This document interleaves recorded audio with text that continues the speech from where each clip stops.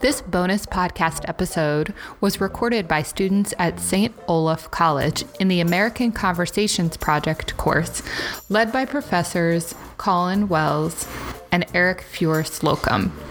Thank you to the students and professors for putting these podcasts together. Learn more about them and the project on our podcast homepage.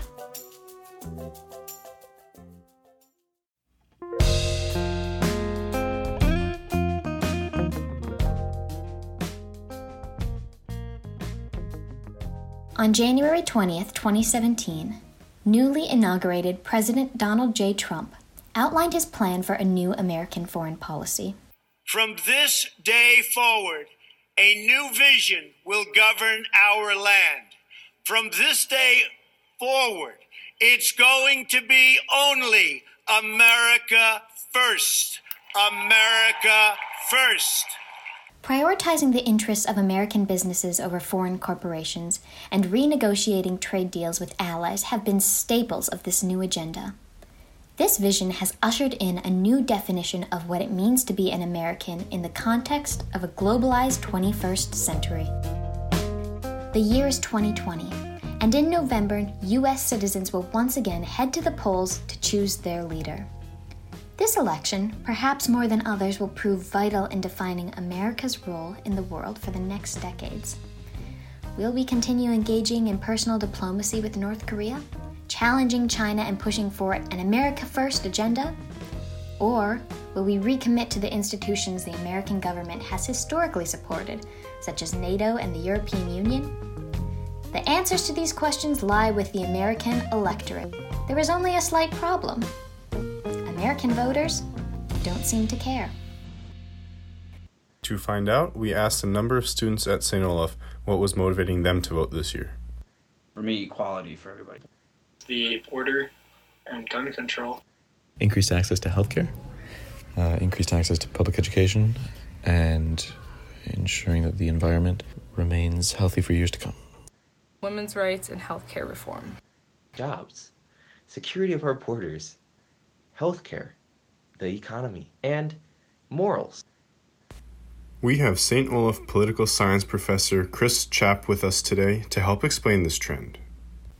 What are the most important issues to American voters in 2020?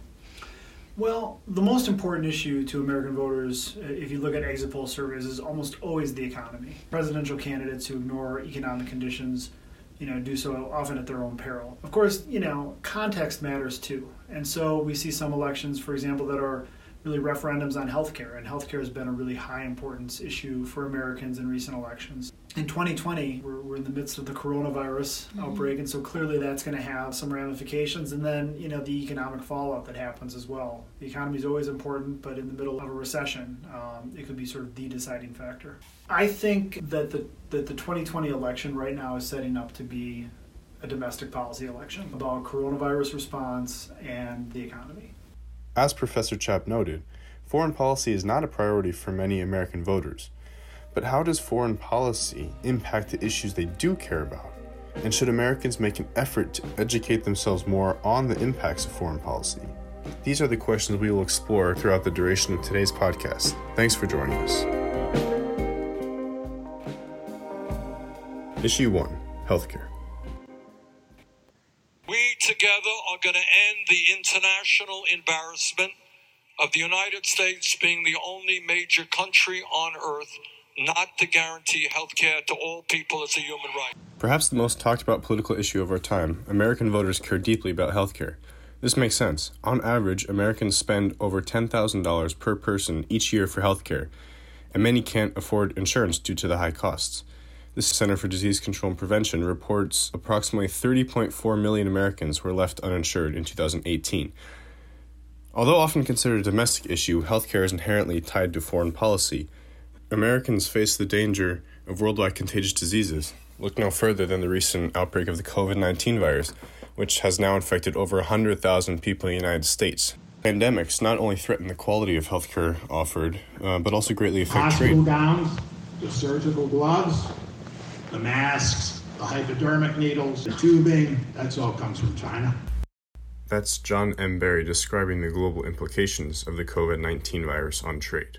Trump's efforts to leave and renegotiate trade deals such as the TPP, which is one of the first things he did as president, has given more power to the American pharmaceutical companies, which has directly impacted the price of healthcare in the United States and limited trade with other nations with strong pharmaceutical industries, such as countries in the EU and China. Another way that foreign policy impacts healthcare is if no trust is established between countries, it can be very difficult to collaborate on solving global health crises.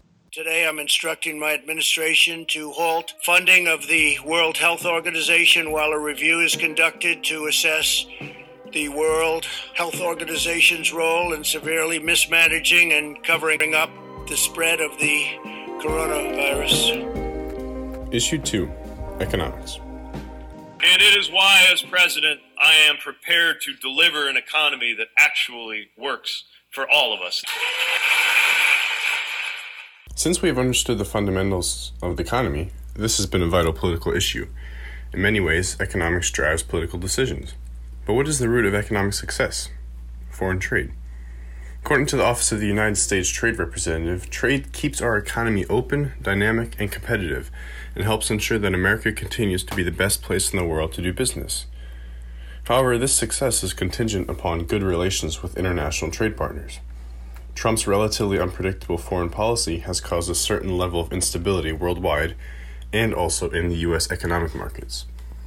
Look no further than the trade war with China.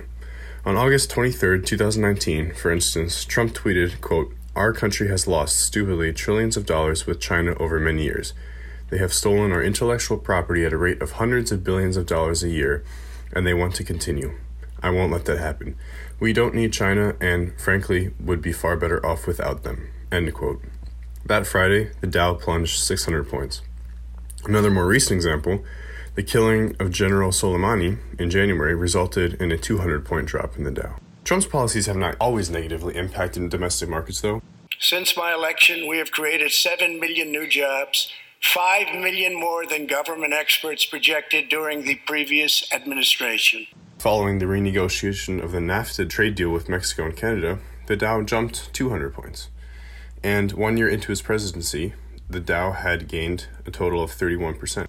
Trump's re-election campaign highlights record low unemployment levels and a strong economy. But it's worth noting that economic growth has decelerated recently. NPR reported a 2% drop in GDP growth in the third quarter of 2019, and many foreign policy decisions have threatened the market stability. Coronavirus aside, the economy was objectively doing well, and that was enough for many people to cast their votes for Trump.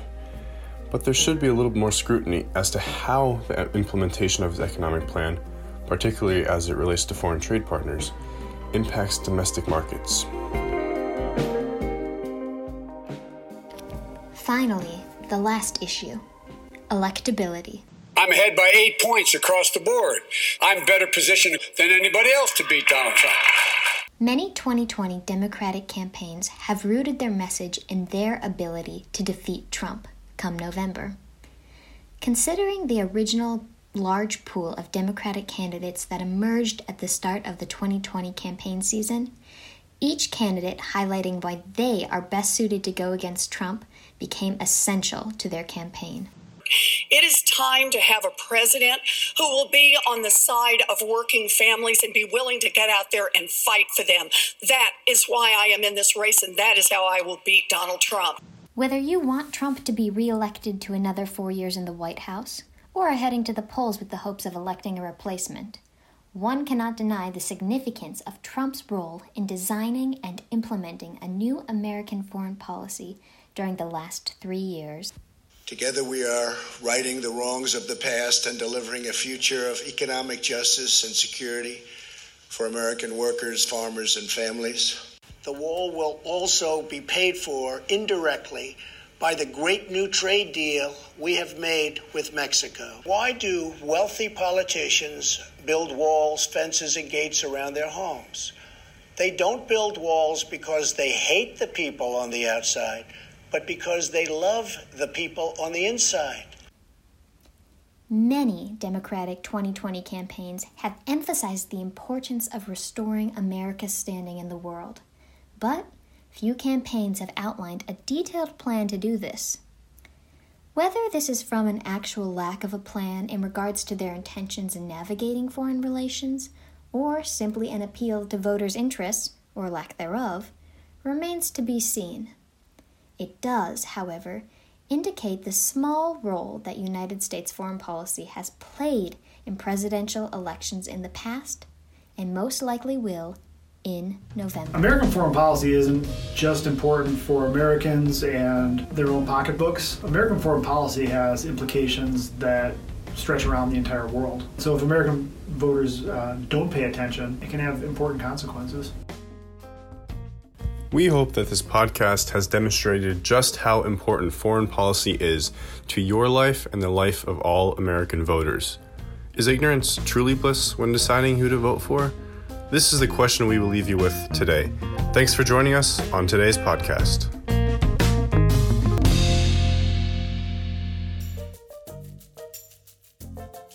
Thanks for listening to this bonus episode. Find more bonus episodes on the same page. There are several for different issues of this election cycle from St. Olaf College students in the American Conversations Project. As always, let us know what you think at podcast@compact.org or #CompactNationPod, and learn more about our show at compact.org/podcast. And of course, rate us and review us anywhere you can.